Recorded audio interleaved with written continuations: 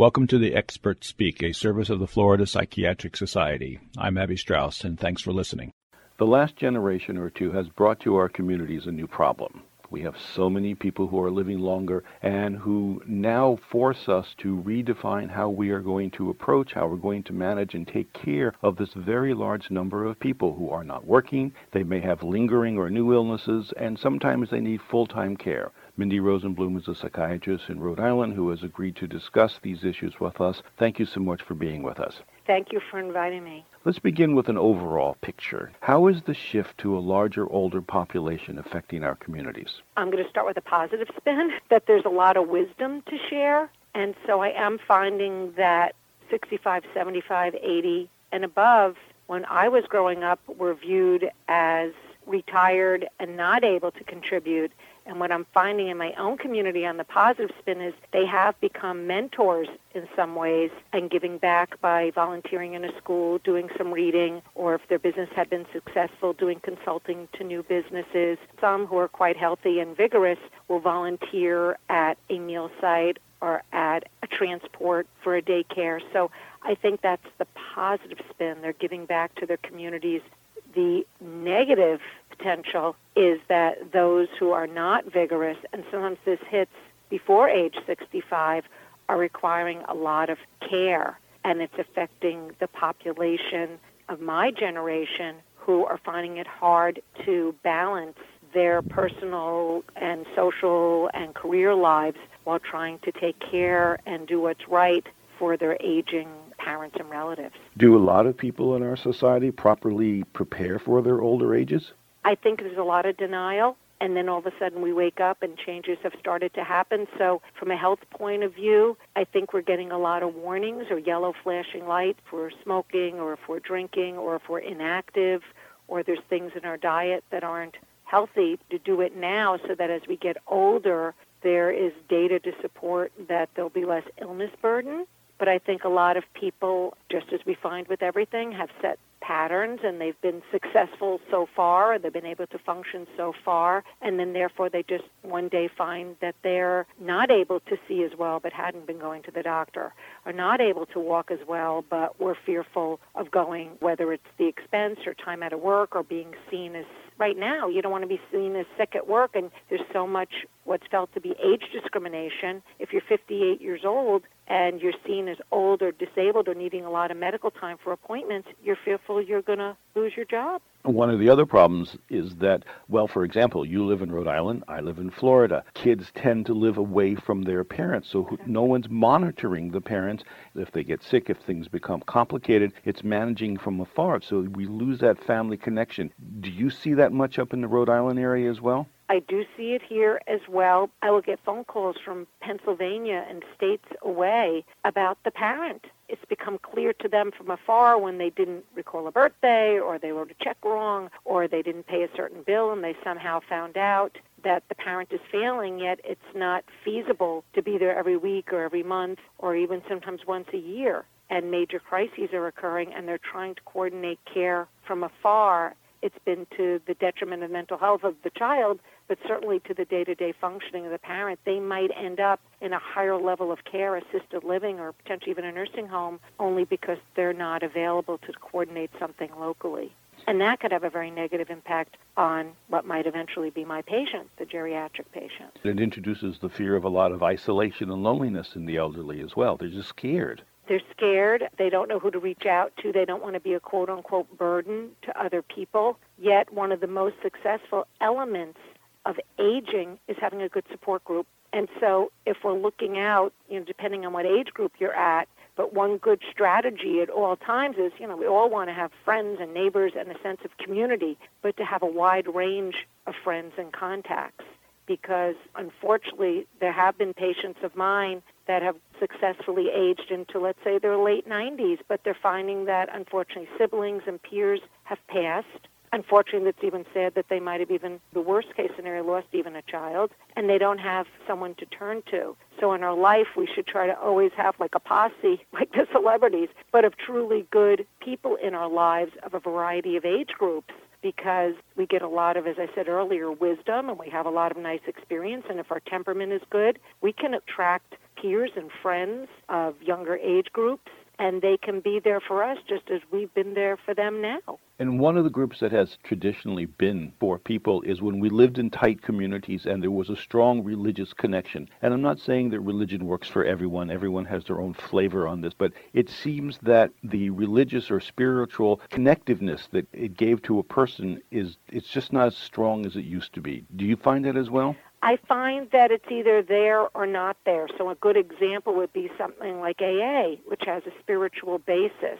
And some people will yay or nay it immediately when that's pointed out. Some know right away.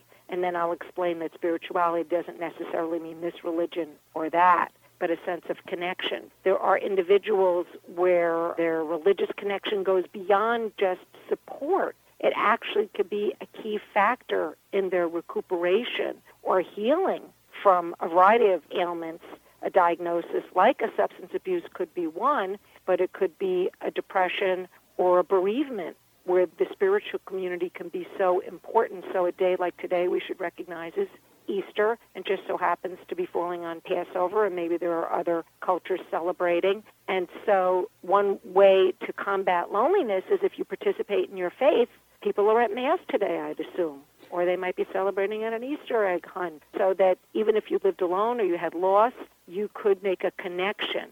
But also the community, because you'd been involved, might reach out to you if they don't see you participating in a Bible study or something else. What's up? I haven't seen Mary. Let's reach out to her. Let's see, does she need a ride? That might be as simple as all. It's a very interesting point as I'm thinking, because most of the time when people are in hospitals, or especially in hospices, they make a very significant role to bring a clergyman in, if a clergy person, I should say, in if indeed the person wants that. But most of the time, I want to say this as accurately as I can, but I think probably the bulk of mental health people, when they see a patient in their office, don't inquire about this whole aspect of a person's existence, the religious and spiritual notion. So this brings up a broader picture of, depending on our training and our natural inclination, we're going to focus on different areas. Some of us might always ask a religion background, how spiritual you are, and have a couple of questions. And there are set questionnaires, and maybe you've gone to a seminar or you happen to go to a grand rounds on it. There was someone, a wonderful psychiatrist in our community, Irving Rosen,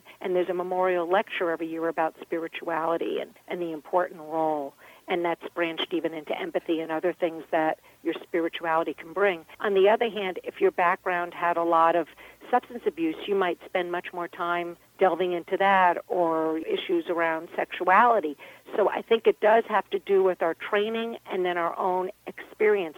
Someone's in a crisis, such as they're feeling suicidal, or they're having issues with substance abuse and intoxication or potentially withdrawal, or they're in a major depression or going through, let's say, a divorce.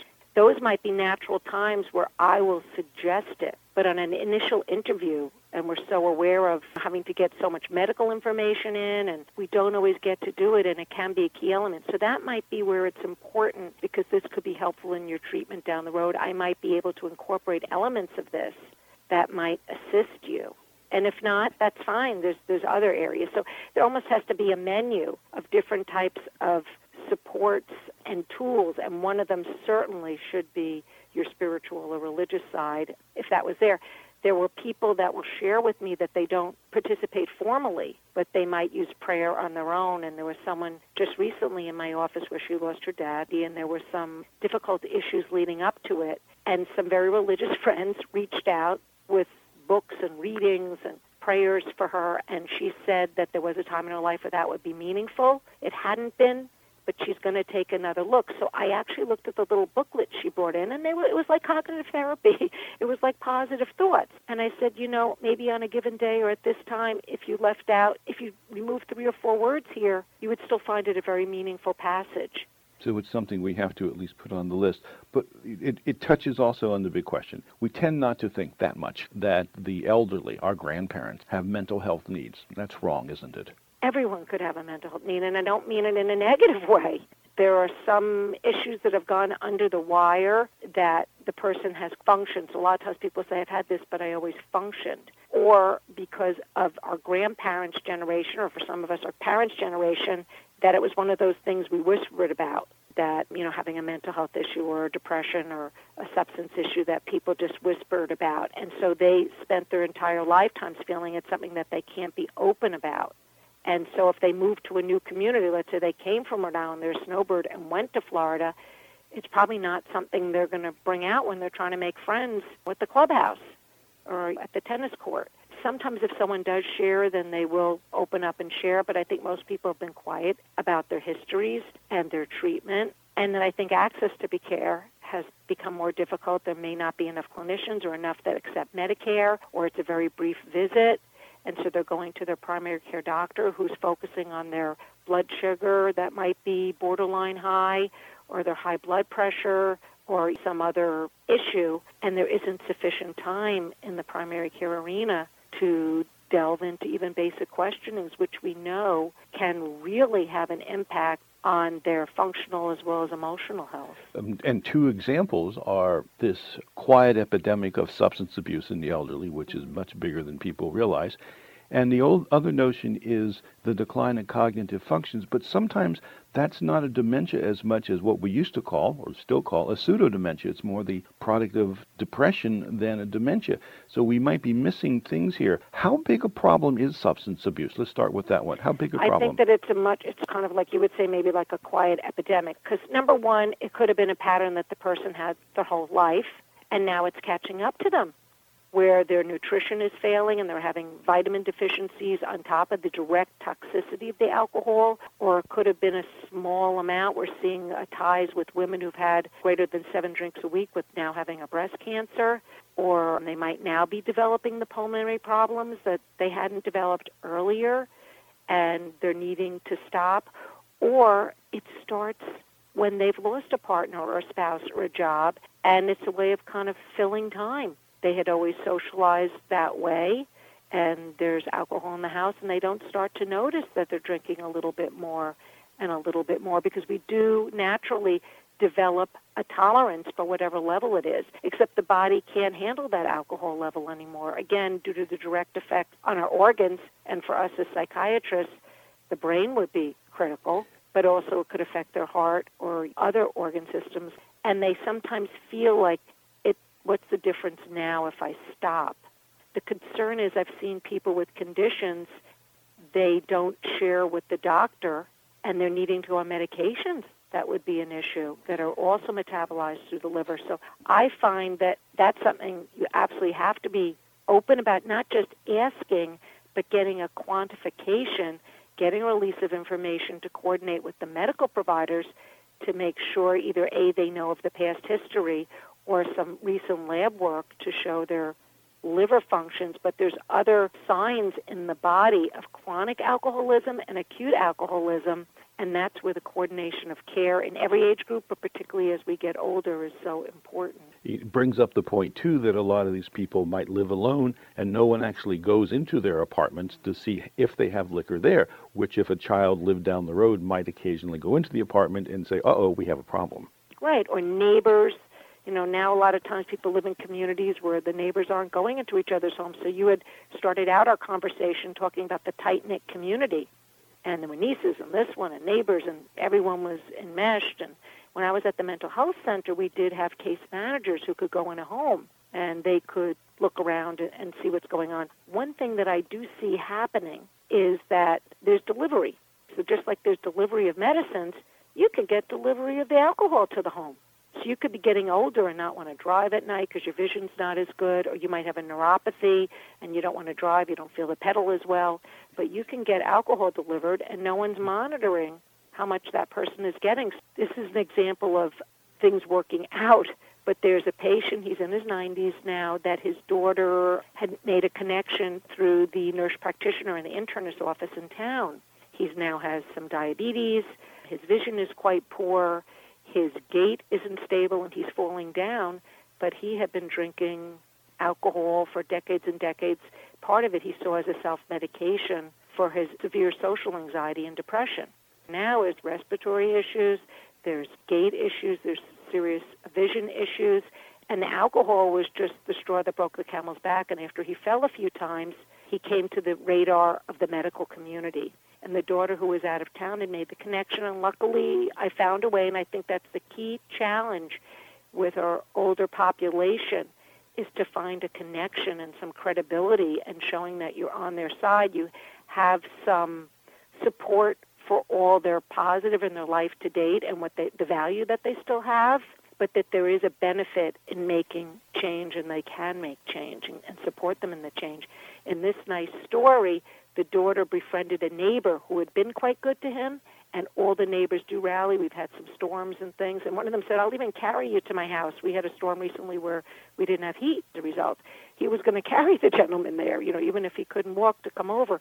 The daughter rallied the neighbors. The neighbors themselves happened to be unique, and the daughter now has bought a little home there to be able to visit for some long weekend. She lives in that would be 6-8 hours away.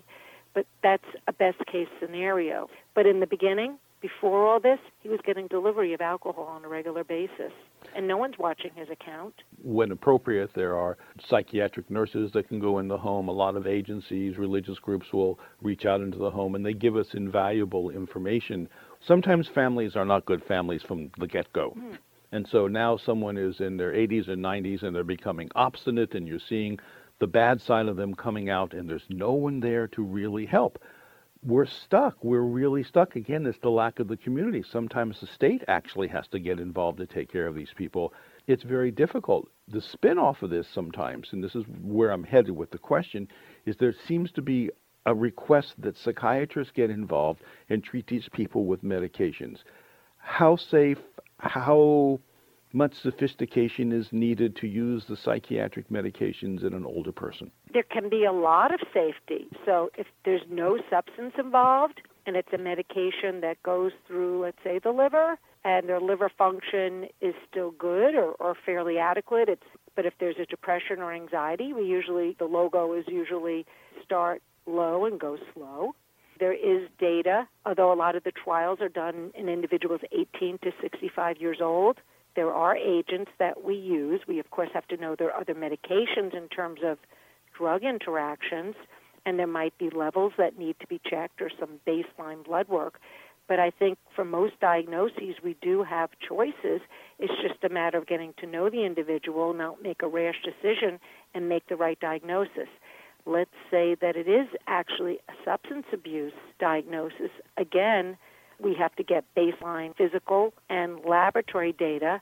I would always advocate for some group support, individual support. It's voluntary unless they're really at risk. So like we mentioned, people coming in the home, the individual could have the right to say, I don't want you to come in. I've treated children of older adults where they don't want to let them in, and we have to come up with strategies. Who might they let in? How might they let in? What type of a service? What can they come out for? But from a medication point of view, depending on the diagnosis and the proper collaboration of getting a full list, not just of prescription, but also over-the-counter remedies to get a better handle. And that's where we need the honesty about if someone is drinking, not necessarily chastising them, but just having them come forward with that. We need to know right away how much alcohol that individual is drinking. Absolutely. A very nice person came in here and said, when should a psychiatrist treat dementia and when should a neurologist treat dementia? What's the difference? I'd love to hear you. Interesting. I think that we could work in collaboration. So I think whoever identifies it first, and again, if you're a geriatric psychiatrist, you should at least know the basic workup. And so my rule of thumb is let's get some basics going. And we can learn a lot, as many of you might know, about just drawing the clock and coming up with the hands on the clock. And there's some very basic questions that we could ask of the individual and the family. And so just spending time and asking some basic questions and basic screeners could be helpful. There's basic blood work for treatable causes, because, again, they're not coming in because they think they're demented. They're coming in because they've been forgetful or got lost or made a lot of mistakes on something or neglected to do something. So at first, if we get the patient anxious, they're going to perform worse. So we always screen for treatable physical causes, but also mental health causes. My rule of thumb is when I'm starting to see things that are quite abnormal on the screeners, whether it's a lab or some type of another scan or even paperwork, I do ask for collaboration. Then what I find is once we get the proper diagnosis if it's a pseudo-dementia and it turns out to be primarily a depression and just feeling like I can't and I won't, so they don't do something only because they think they're not going to be successful at it or get it wrong. That's a lot different than someone who is confabulating or thinks it's 1941. So when we figure it out, we should have good collaborating neurologists who have expertise here. In the long run, once the systems are in place, whether it's pharmacology or day treatment or extra supports in the home, I have had patients, particularly as the illness progresses, where it's hard for the individual to get out to a lot of appointments, and nothing seems to change every 3 or 6 months when they're seeing the neurologist, where I might be the prescriber for a depression, and the individual happens to be on some, let's say, Namenda and Exelon, and I might maintain that. So I do check with the neurologist, and certainly they would still have a primary care provider who could be quite adequate in treating and monitoring that. So we have the medical community now, which has to reflect what should be the social, religious, family, and environmental community. And when you put it all together, we have a pretty good chance of at least giving these folks some quality of life. I think it's fascinating. I think if there's collaboration between the patient, the family, the community, and the medical community and a broad variety of players, including occupational, physical therapists, the whole gamut, nursing, outreach workers, our quality of lives could be enhanced well decades beyond where we thought. But starting early and looking at our health will make a big difference. Very interesting. Mindy Rosenbloom is a geriatric psychiatrist in Rhode Island, and she has graciously given us some time to look at some of the many issues, important issues, that are associated with taking care of our aging population, which if we just wait a little bit, as we know when we get older, it will come to us as well. Dr. Rosenbloom, thank you so much. Thank you for including me in this important topic.